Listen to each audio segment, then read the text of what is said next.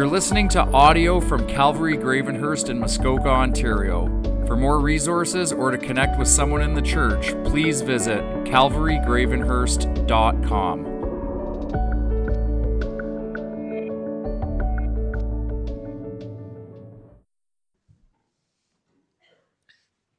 Thank you so much. Worship team, that was fantastic. What a fitting response to communion. I don't know about you.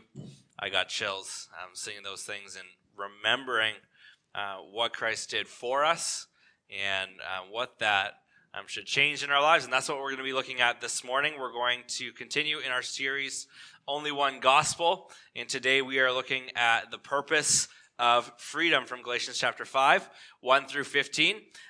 We have made it in the back. We're in the home stretch now in Galatians, and I hope you've loved studying this book as much as I have. It has been amazing to study this book. I have learned so much about Galatians, about God's, why he put this in his word. My soul and my heart have been encouraged and challenged, and that's the best, right? I love being encouraged. I love being challenged.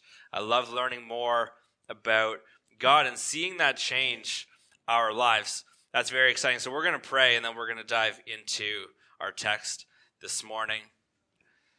Lord, I come one more time and just say thank you for all these people sitting here in front of me. They bring me such joy. I know they bring you such joy, Lord, as children of yours.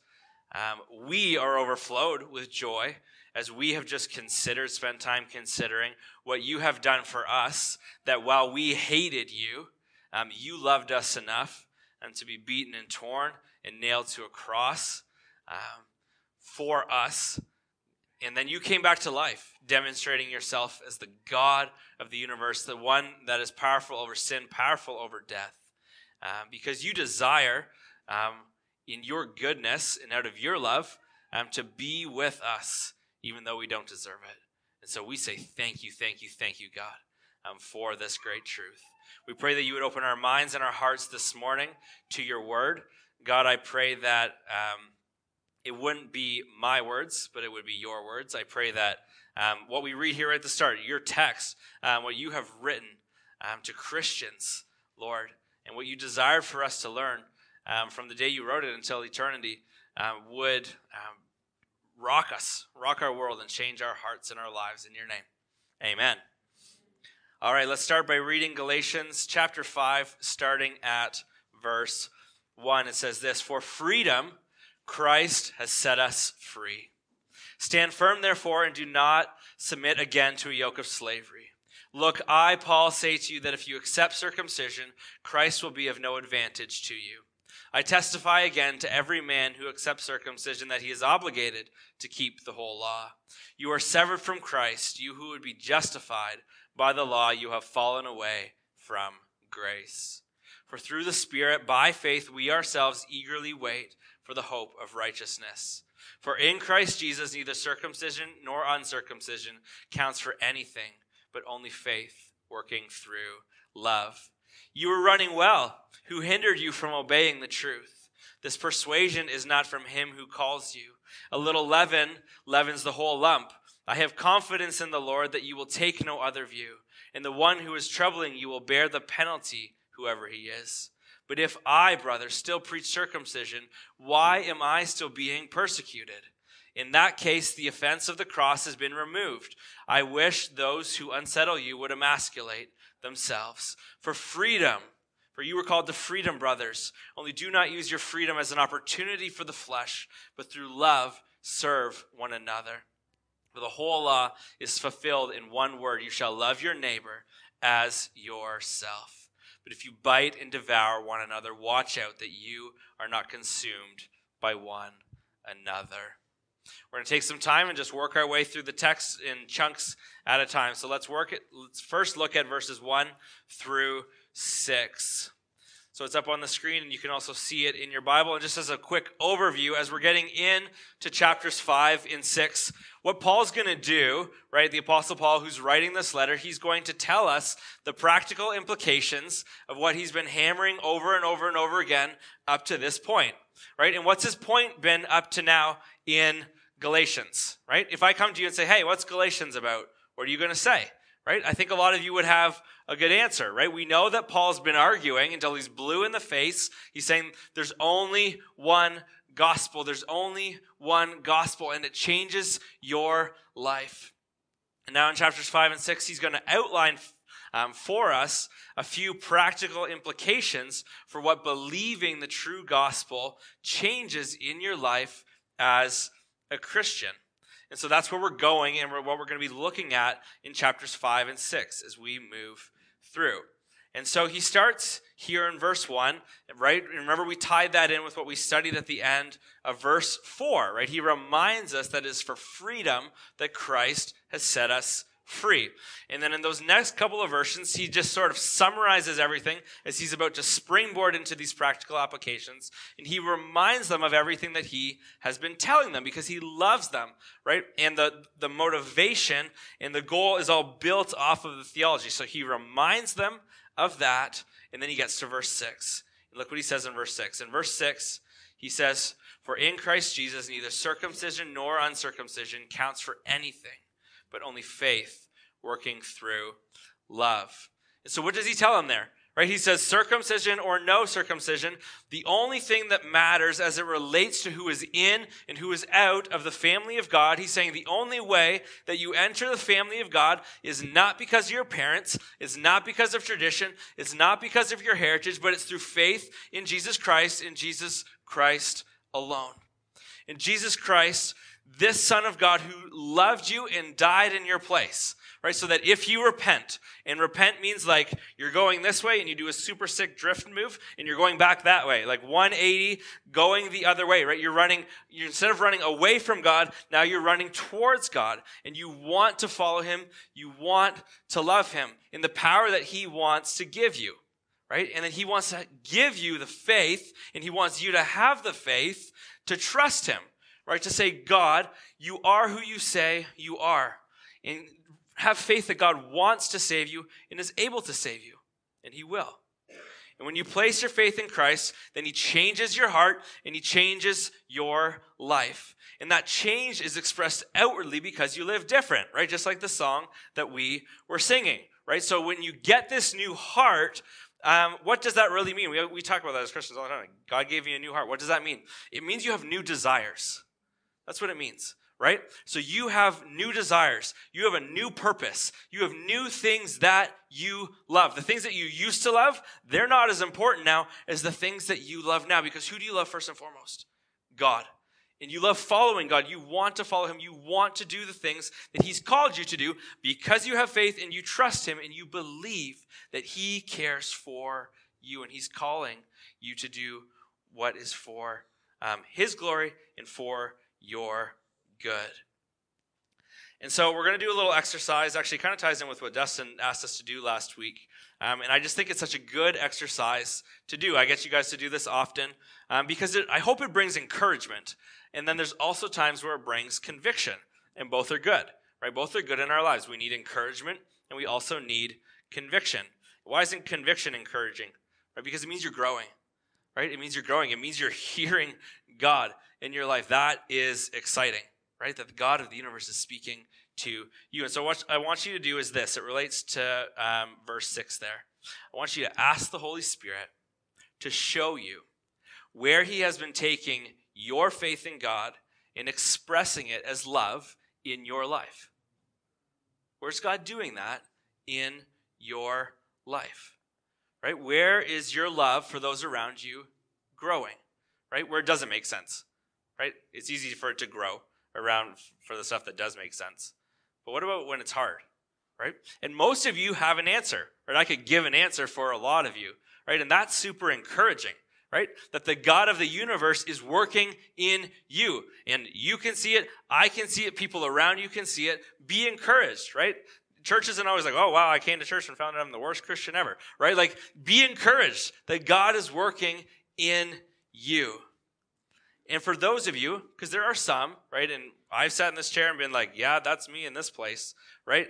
For some of you, you might realize that it's been a while since you've really been changed, since you've really seen faith working through love.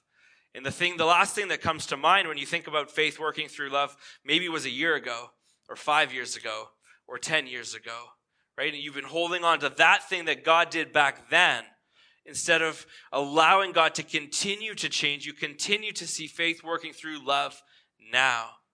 And so if you're in that boat, then you know you've got some business to do with God, because God's not calling you to change every year, 5 years, 10 years. He wants to continually mold you into his own image. He wants to see faith working through love in our lives.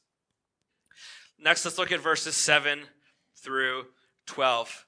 Just scan it with your eyes. We won't read it all. It's up on the screen. Hopefully you're looking at in your Bible as well. What does Paul say at the start? He says, you were running really well, and then someone stopped you, right? He's like, what happened? You were doing great. You were running in this direction. You were going so well. Who hindered you from obeying the truth? What's up?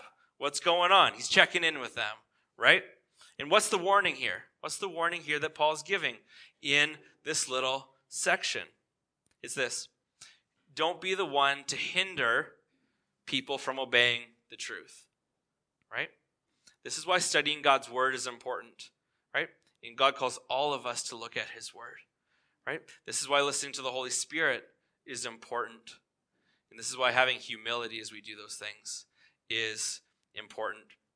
Because if you remember a few weeks ago, the whole disagreement in Galatians, like basically the point that the book is written, right, is there's this disagreement between the Judaizers and Paul around the gospel and what does it mean to be saved, right? And so the problem that Paul's trying to point out to them is that the Judaizers have an interpretation issue, right? They have a Bible study issue, right? They've got something wrong. Like, they're not these evil people, right? What were they trying to do?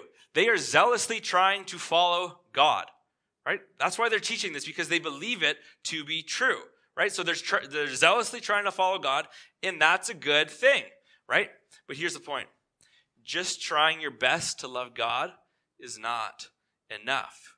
It needs to be done in obedience, right? It needs to be done in the power of the Spirit and in truth, right?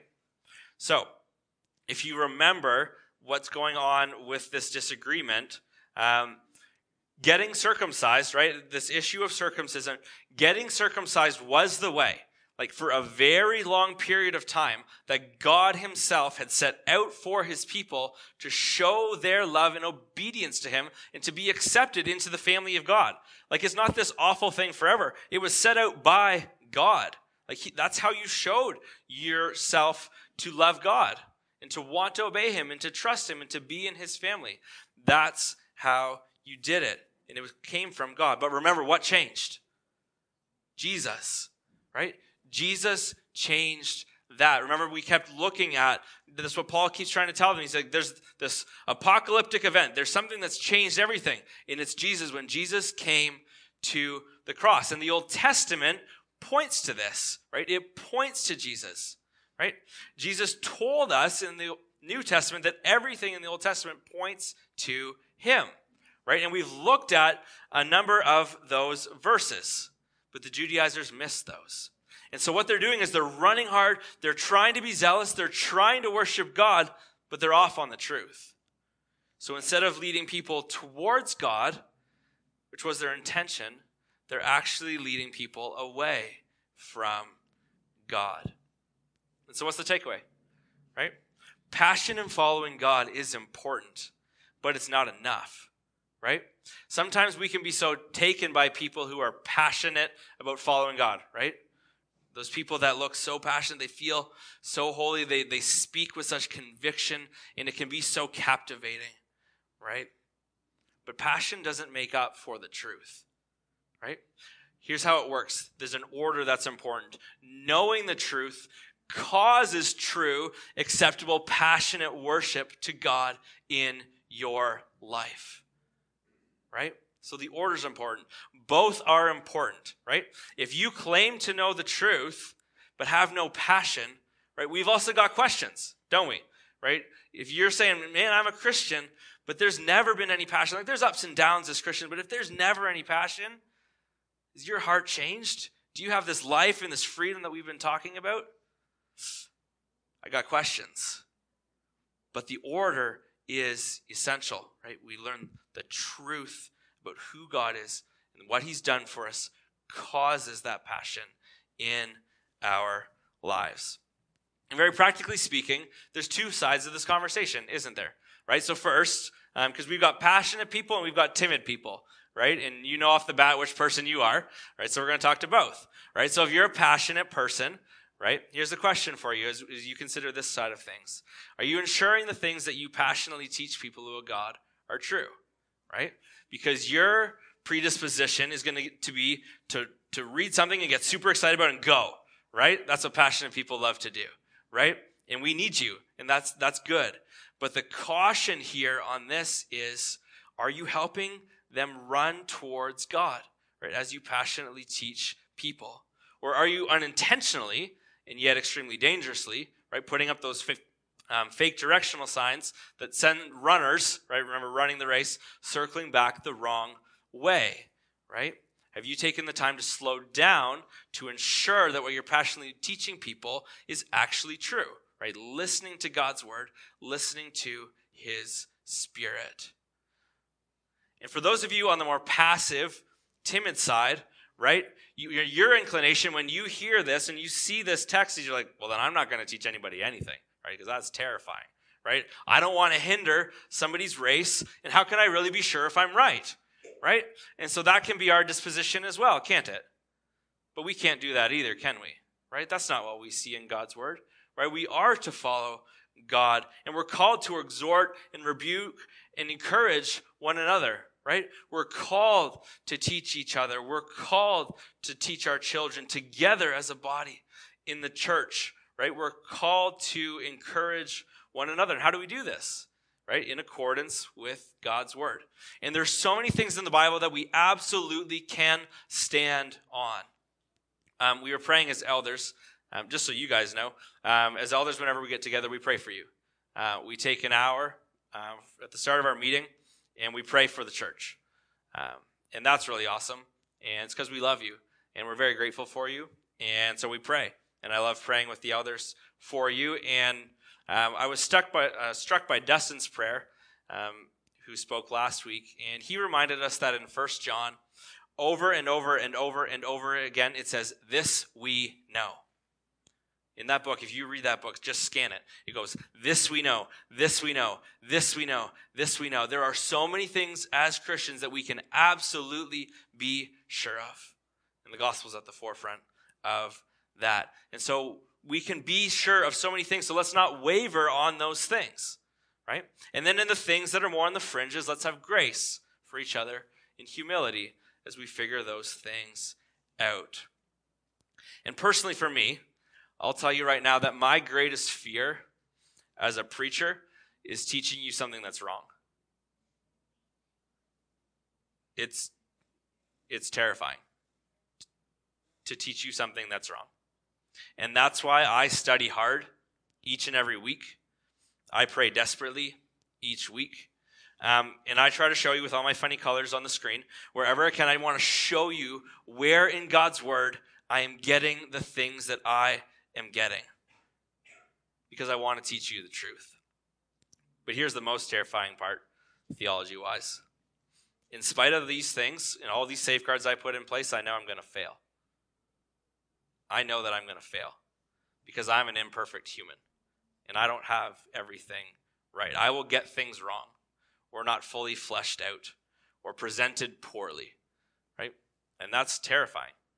So you might ask, how can you get up here each week knowing those things? Knowing on top of that all the preachers of God's word will be judged more harshly by God. How do you do that? It's the advice that I'm giving to you. The advice, I didn't just pull it out of the sky. It's the advice that I need every single week to get up here, right? It starts with obedience, right? Remembering that we are called to spur each other on to love and good works. We're called to run this race together. As a pastor, I'm called to teach you, to encourage you, and to rebuke you. And God gave those commands knowing that I'm wildly imperfect and sinful and a failure. And I'm going to do those things imperfectly. And the same can be said for you, right? So we trust God, don't we?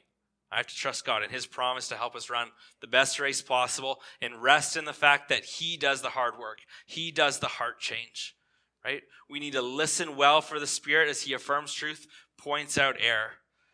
And we teach each other in humility, right? Being ready to apologize, to be corrected, right? When it's clear in God's word that we've erred. That's what allows me to get up here, even though it's terrifying. It's obedience, it's trust, doing my best to fight my pride and be humble when I'm shown by God where I have erred. And all this stuff is so important, right? If you look at verse 12, you can see how passionate Paul is about the truth. In verse 12, Paul is referring to Deuteronomy 23, verse 1. You can look it up on your own time when you read it. You'll know why I told you to look it up on your own time. But it very plainly outlines the fact that those who are emasculated are forbidden to enter the assembly of the Lord. And so that's what he says here, right? He says, I wish that those who unsettle you would emasculate themselves. He's saying, I wish that those who unsettle you, who are teaching you things that aren't true, would stop calling themselves a Christian, would stop leading people astray, would stop claiming to be part of the family of God, but rather that they would be emasculated so that they wouldn't be let in. That's what he says there. He's passionate about the truth. And then we come to verses 13 through 15. This is where I want to spend the remainder of our time, because this is the real start of the practical implications of the gospel. And Paul is going to give us an answer to a question that we may never even have asked or thought about before. He's going to tell us the purpose of freedom. Have you ever considered what the purpose of freedom is? Right? Freedom's been a really big topic these last few years, and rightfully so. Right? It's an important discussion to have. But what is the purpose of real, biblical, God-given freedom? Look at it in the yellow. For you were called to freedom, brothers. Only do not use your freedom as an opportunity for the flesh, but through love serve one another. This is why I love studying God's word verse by verse, because if you would have asked me 3 weeks ago what the purpose of freedom is, I wouldn't have come up with this. And yet it's so clear there, right in God's word, isn't it? Right? What's the purpose of freedom? Right? It's not to serve your own interests. It's not to make your own life better. It's not so that you get to do what you want to do. Right? Christ died for you to give you freedom in order that you would serve one another, church, and serve our community. That's why he gave us freedom. That's why he died for us. Right? And that as we would serve people, it wouldn't be out of compulsion or guilt, but through love. That's what he's called us to, right? You're motivated by the love that you have been loved by, right? That's why we remember communion, why I keep telling you this can't get old, right? Because if that's got old, then this is going to get old, and you're never going to live it out. To constantly be reminded over and over again of the incredible love that Christ showed for you. And then that causes in you a desire for others to even just get a glimpse of that love that has absolutely changed your life. And so you want to show others that love. You're desperate for them to get a glimpse of it. And you want them to see that in you so that God would be glorified. So that comes from knowing what God's done for us, the truth. And then we see it lived out in our lives. All right, so why did Christ set us free? It's to serve others in love. That's the purpose of our freedom that we have been given as Christians. To put others first over and over and over and over and over and over again. To care deeply about people that rub you the wrong way. Right? To love people that you always see things differently on. To love people that hate you and make your life miserable. Because that's what Jesus did for me. And he did it for you. That's love.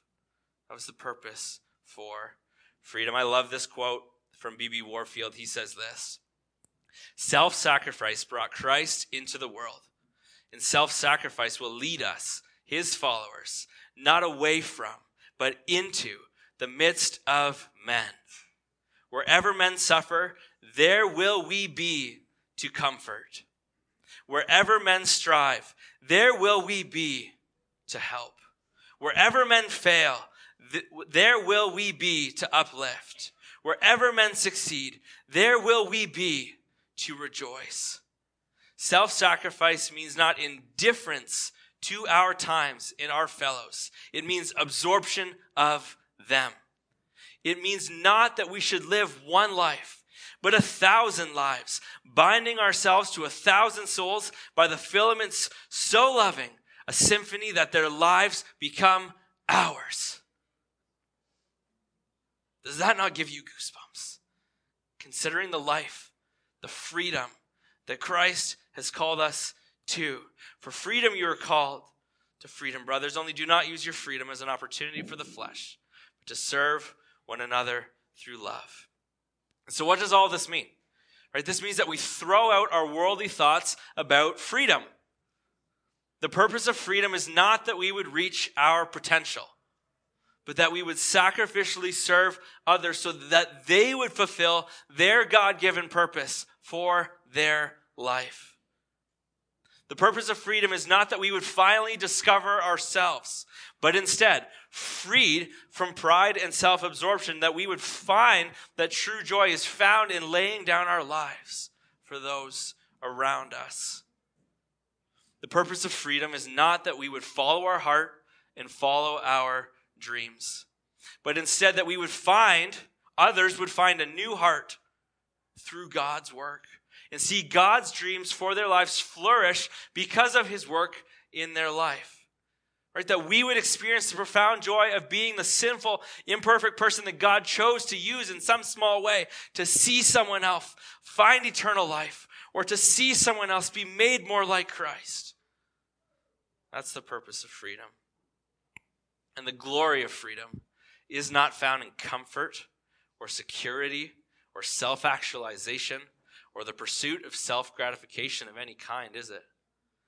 Freedom is found in sacrificial love and service towards others over and over and over again, especially when it's hard. Why? Why? Because true freedom is found in being made more like God. That's where freedom's found, right? Acting like God, operating like God, living like God, having the mind of Christ, thinking like God, right? And this is how God operates. You look at those verses in the yellow there. You shall love your neighbor as yourself. And this hits home for me over and over again. I've shared this with you before. I think my greatest struggle in the Christian life is that my heart loves comfort. I love comfort. And so what I'm preaching here today isn't something that I've mastered, but something that is literally every single day a fight, because my heart's inclined to comfort for me and not for the good of others. So the words in yellow, they can look so simple, can't they? And yet we know it's so hard to live this out. I'll ask you the question that God was asking me this week as I studied. It's this: how much do you love yourself? How far are you willing to go for your own comfort, for your own joy? How much do you love yourself? Right? We can look around at the evil in the world, and most of it is driven by a love of self, isn't it? And that love of self that we see in the world is so strong that it is willing to completely disregard the welfare of others for its own joy and comfort. People are willing to kill for money. People are willing to do unspeakable things sexually, willing to leave another human made in God's image with an emotional scar that will never go away until we see Jesus face to face, for the sake of their own pleasure. People are willing to go to war, to throw away hundreds of thousands of lives for the sake of power and their own glory in the history books. People are willing to step on others to move up the corporate ladder. People are willing to kill unborn babies for the inconvenience it causes in their life. People are willing to tear down others emotionally just to build themselves up. People are willing to remove anyone from their life, anyone who's toxic, who disagrees with them, or causes them discomfort. People are willing to disregard their husband or their wife or their children or their church in order to do what they want to do. Are we getting close to home yet? There's so much evil that's driven by a love of self. My point is that same evil is inside of me, and it's inside of you. And it manifests itself in different ways in all of us, but in the sight of God, it is pure evil. So let me ask you again, how much do you love yourself? How far are you willing to go for your own comfort or pleasure or security?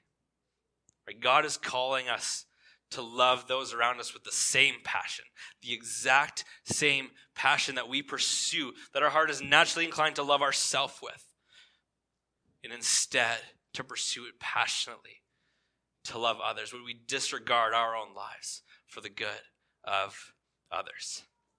And this thought's been blowing my mind this week because we do this so imperfectly, but God does it perfectly.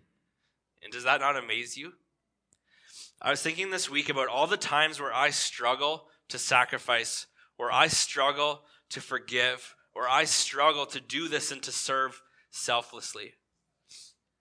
And then I was considering God, and God steps up to the plate every single time and hits it out of the park. He's batting 1,000 with 1 billion home runs. That's incredible that God would do that. So what we're going to do in a minute is we're going to take 2 minutes and we're going to pray. When I say so, I'll give you a prompt. Christians, I want you to close your eyes and I want you to think about 2 things as you talk to God. Number 1, I want you to praise him that he loved you and he continues to love you with this perfect sacrificial love. I want you to, number 2, ask him, where does this need to change in your life? Where does this need to change in your life? Start with 1 or 2 people where you need to lay down your life as Christ laid his down for you. Start there. And if you aren't a Christian here with us this morning, again, we're so grateful that you're here. And I want you to take this time to think about the freedom that we've talked about today. Think about what Jesus did for you. Think about the times where you experienced a glimpse of this freedom in your life, because I believe you have. Right? When it's called God's, it's a general grace thing. When you sacrifice yourself for others, when you put others first, what did that cause in your soul? What did that cause in your soul? I would wager it's the joy and the freedom that we've been talking about today because of God's general grace in the world that he put into our hearts, that we would experience glimpses of this even before we follow him. That joy that you found in sacrificing yourself to save for the good of others, consider that that's the freedom that God wants to give you right now, both now and for all of eternity. But it shall not be so among you.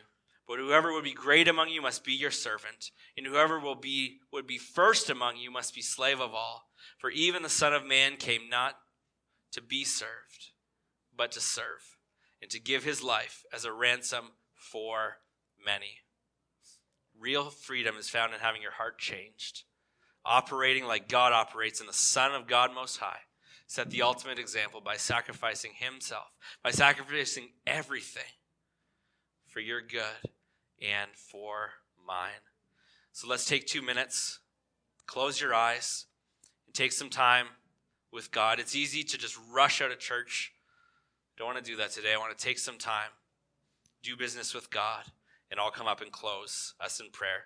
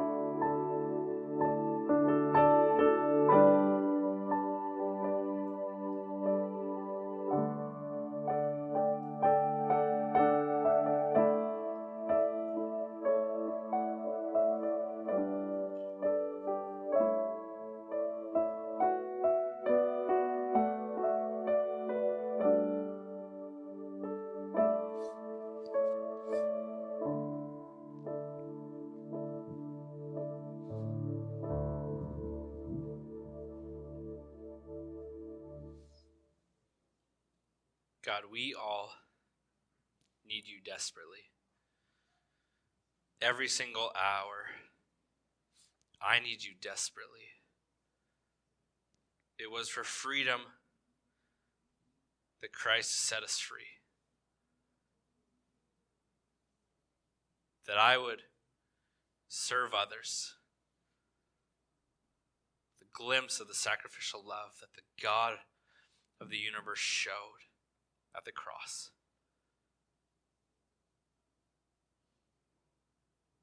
God, I need you.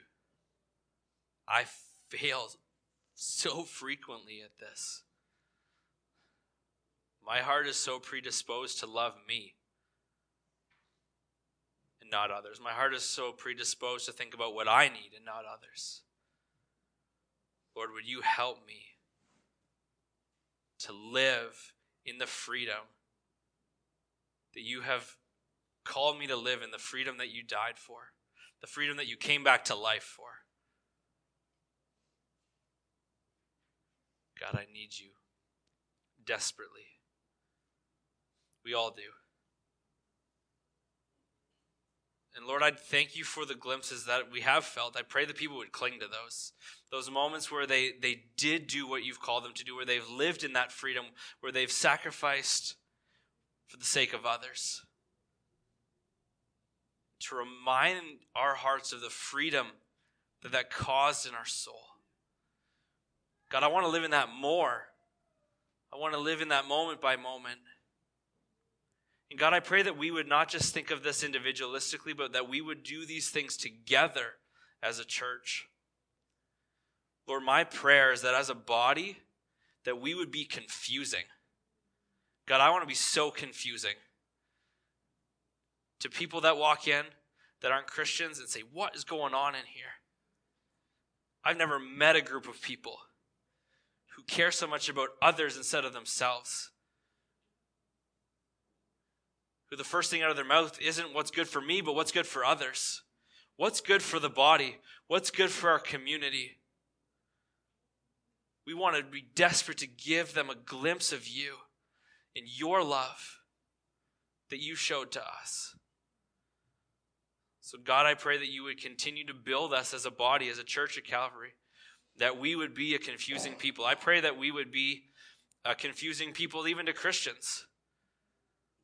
Lord, there's a lot of things that people can make reels about on Instagram that are embarrassing about churches.